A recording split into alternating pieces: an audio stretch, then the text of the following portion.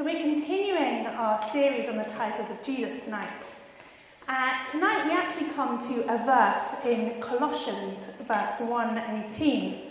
But it's so rich that one little verse contains several titles that we will be unpacking over several sermons. So we cheated slightly and had a bit from Revelation that has the same kind of idea in it.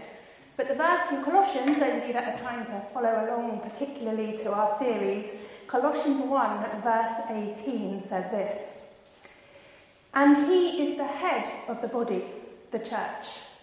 He is the beginning and the firstborn from among the dead, so that in everything he might have the supremacy." So tonight we're going to dig into that title, The Beginning. We're going to try and unpack what it might mean and what it can tell us about the character of Jesus and how we can apply that to our lives. It's an interesting title because it doesn't really feel like a name, to me at least, or a title at all. Yet it's one that we are told Jesus calls himself, which is why we have that reading from Revelation. That marvellous vision of what it's going to be like on those last days when we see Jesus in all his glory and splendour. And he declares, "I am the Alpha and the Omega, the first and the last, the beginning and the end." So what does it mean to begin? There's a sense of new beginnings and a fresh start, and excitement and anticipation and newness. Sometimes actually when you start something, there might be a trepidation or a nervousness. But today is the first day of Advent, and we begin the preparation for Christmas. Some of us may have already begun. Some of us begin late on Christmas Eve, I suspect. In my house, I was woken up this morning because I was the one that knew where the Advent calendars were and hadn't got them out. And in my mistake that I made was that I'd mixed them in with the general Christmas presents, so I couldn't direct Miriam just to get them out herself. We had to kind of engineer the arrival of the Advent calendars without the kind of giving away of the rest of the Christmas presents that I've already started to stash away.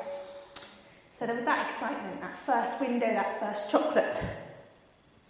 But it's not quite like that with Jesus, as we will discover, because he is the beginning.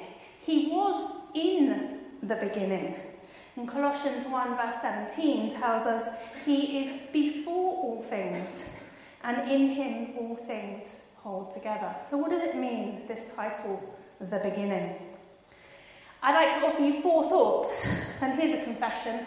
Fellow creatures will sympathise. 4 apparently random and unconnected thoughts to me that have occurred to me as I've pondered on this week, what it means that Jesus is the beginning.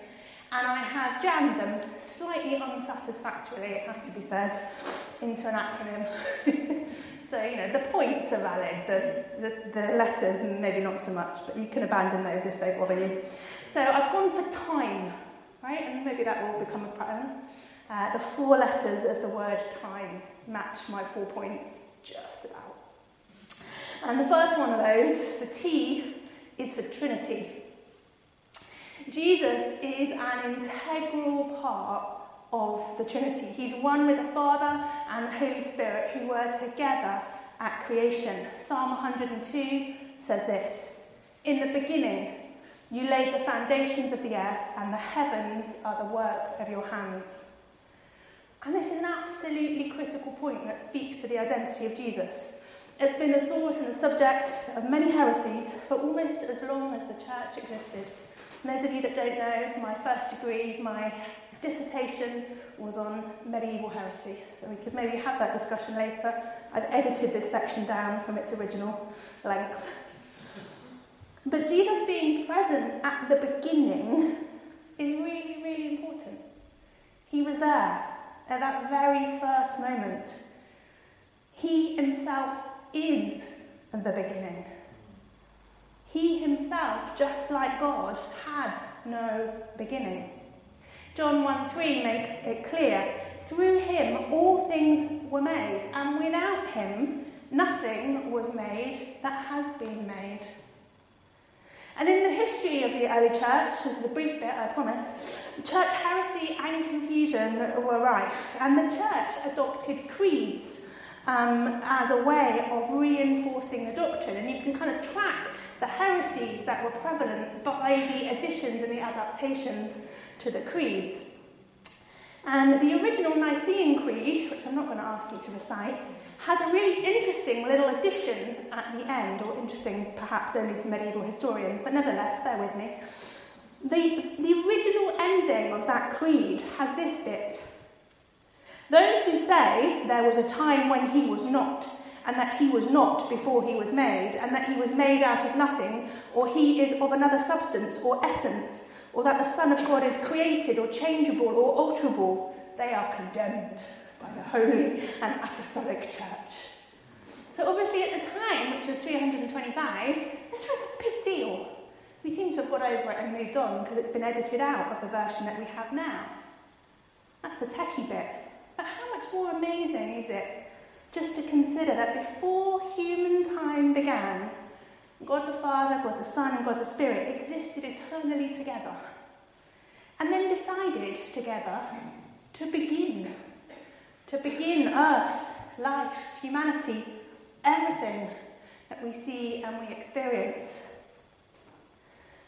I recently downloaded the Complete Works of Narnia, an audiobook, which is a very delightful thing to have when you're not up to much else. And this week I've been listening to The Magician's Nephew as Aslan sings Narnia into creation. He was there before the beginning because he was in the beginning. Jesus is the beginning. He's an integral part of the Trinity, one with the Father and the Holy Spirit, present together at creation. Any other understanding of who Jesus is makes him just one of many prophets rather than a unique Messiah, and it undermines his claim to divinity. It puts into question the value of what he did on the cross. Later in our series, we come to the title of Jesus, Emmanuel, God with us, and no doubt we'll unpick this further then. But this stuff really matters. Understanding that God is both fully man and fully divine is critical to our Christian faith. And on this point, there is no room for compromise. So the T in time is for Trinity. The I is for integrity. Jesus is fundamental to all things. He's the beginning. Before all things. He's not an optional extra or an add-on, but the foundation. And this tells us something important about Jesus' character and how Jesus deals with us. And to explain this, I'm going to tell you a story, that some of you may have heard before, about the old bathroom in John's house. We used to live, as many of you know, in a Victorian semi in New Street. And the bathroom, as in all of those houses, used to be on the ground floor at the back of the house off the kitchen. And when the time came to replace the floor, John pulled up the original lino and discovered it had been essentially laid directly onto a patio. But worse than that, it also became apparent that the walls had been built directly onto the patio. There were no foundations. This little lean-to was literally leaning to and not a lot else. So at that point, you're presented with two choices. Cover it up and carry on, just lay the new floor. A work of an afternoon, easy peasy, job done. After all, it had clearly stood up for many decades. It would be fine for a few more years. Or the second choice, the proper job. The job that would require us to undertake a complicated task of digging out and installing fittings under an existing structure. That's a lot of work, a lot of time, a lot of digging, a lot of cost, and surprisingly a lot of concrete. And thankfully John went for the proper job response. And I would suggest this is a literal and practical demonstration of integrity. And I don't know whether it was just to make himself feel better, but it's become a kind of a standard illustration in our house now of doing things properly. And it also tells us about how Jesus deals with stuff. For he is the beginning. He is the foundation of all things. He has to come first in our lives. For him, the cover it up and carry on approach is never sufficient. He is one of new beginnings and fresh starts. But often that means taking us right back to basics, digging out new foundations, highlighting weaknesses, tackling inadequacies, and laying his own firm foundations. When God builds something in us and with us, we can expect him to do it right. Like the Israelites learned in the desert, sometimes that means that the journey is longer and more painful than we might first have hoped. But the results will be more perfect and more glorious than we could ever imagined. They talked about the Trinity, we talked about integrity. This is the one I'm least happy with. This is the M. This is a real struggle. The point is that there has never been nothing. That there has always been Jesus. And to try and find an end to match that, I struggled. And in the end, I went for meaning, which is a bit rubbish, but forgive me. As a child, I struggled with this. And now, as an adult, I pity my poor mother. Because this was a question that used to bother me as I tried to go to sleep. What was there before the beginning? Just God, but how could that be? Where was he before he created the world?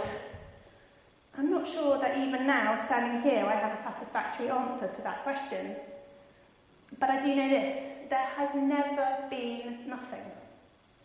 There's always been Jesus. And that gives us an immense cause for hope. There's always been Jesus.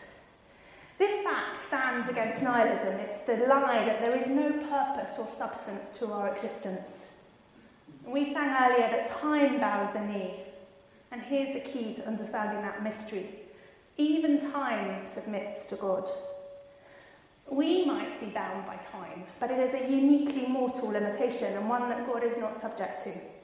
The closer we get to God's eternal perspective, the more we see how irrelevant our hurrying and our busyness and our impatience are to how God achieves his plans.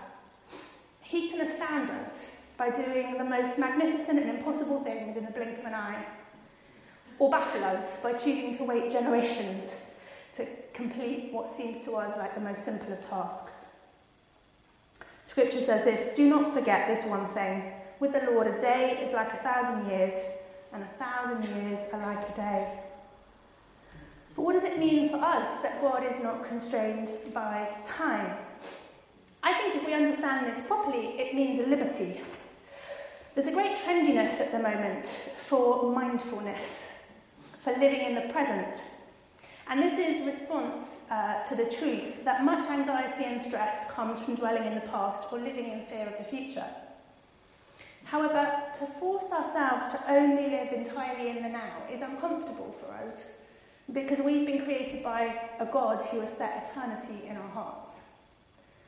And I would suggest that a more radical answer to dealing with these anxieties from the past and fear of the future than just denying them and living in the now by some force of will is to know the one who holds time and space in his hands, to experience a genuine forgiveness for the wrongs of the past and restoration from the past hurts, to know the one who holds your future in his hands and to know that he can be trusted. This brings genuine freedom in the now. Jesus is the beginning, and because of that, he's outside of time, and because of that, we can know meaning. There's purpose, there's hope, there's meaning. Trinity, integrity, meaning, and now experience. The experience of Jesus himself. Jesus never changes. There's nothing that he hasn't seen or experienced. There is nothing that he is unprepared for. The beautiful Psalm 139 sums this up perfectly, what it means for us. You hem me in before and behind, and you lay your hand upon me. Jesus is the beginning. He surrounds us completely. He's the beginning and the end, the Alpha and the Omega. He hems us in, behind and before. There is nowhere that we can go that he hasn't already been. There's nothing that can separate us from his love. Jesus is unchanging. He can be trusted by us completely, and we can know him through the stories in the Bible, the witness of generations of his faithful followers, and through our own experience. There's no challenge that he hasn't won, no battle that he hasn't overcome. We know his record on saving the lost, on feeding the hungry, on raising the dead, on healing the sick, on banishing demons, releasing captives. giving strength to the weak, hope to the poor, and vision to the blind. We know that he is loyal, wise, and kind. We know that he is impatient for justice, angry with hypocrites, and intolerant of excuses. And we know that this Jesus, the beginning, one with God, is the same yesterday, today, and forever. So we've thought about what it means that Jesus is the beginning. We've thought about the fact that he's an integral part of the Trinity, that he's fundamental to all things, that there's never been nothing, and that he never changes. But all these things mean nothing if we don't actually know him. And this is the greatest offer of all. The first letter of John is written to those who know him from the beginning. Isn't that the greatest claim of all, that we can know him from the beginning? There's something awesome in that claim, but for most of us that's our ordinary experience. So if it is our ordinary experience, maybe we should just pause for a minute and reflect on quite how awesome that is. That this one who is the beginning, who was there before all time and space was called into being, the one who called time and space into being, is the one we call our friend and our Saviour. We know this Jesus. He's not only the beginning, but he offers new beginnings to all of us. Many of you will have a story of how your journey with Jesus began. And maybe for some of you, that beginning is tonight. Maybe there's someone who sat here, or maybe it's the person who God has laid on your heart that you're going to begin to pray for. Maybe the person's testimony will begin with your name and the day you invited them to Alpha. Maybe you've journeyed part of your life with Jesus but feel like you've parted ways somehow as the years have passed by. But tonight, Jesus, the beginning, is offering you a fresh start, and he longs for you to begin your journey again. The offer that Jesus makes to us in this moment is as valid as it was 2,000 years ago. And if tonight you haven't yet said yes to Jesus, it might have been this moment and you that he was thinking of as he died on the cross. The offer of Jesus makes to us is not dependent on anything we've done, but only on his own purpose and grace. It was by the perfect design of the Father that the Son was sent to restore the broken relationship between the human and the divine. His death was the only thing that could wipe clean all the wrong that we have done and allow us to be part of his family. And his resurrection from the dead was the only way that death and all the powers of darkness could be eternally defeated and allow us to live free from fear. And amazingly, we are told in 2 Timothy 1 that this grace was given to us in Christ Jesus before the beginning of time. So if you're fearful of what the future holds, come tonight to the one who holds the future in his hands and lay those fears at his feet. In the reading from Revelation, we heard about Jesus in heaven and the vision of the throne. That's the throne that Jeremiah describes as exalted from the beginning and the place of our sanctuary.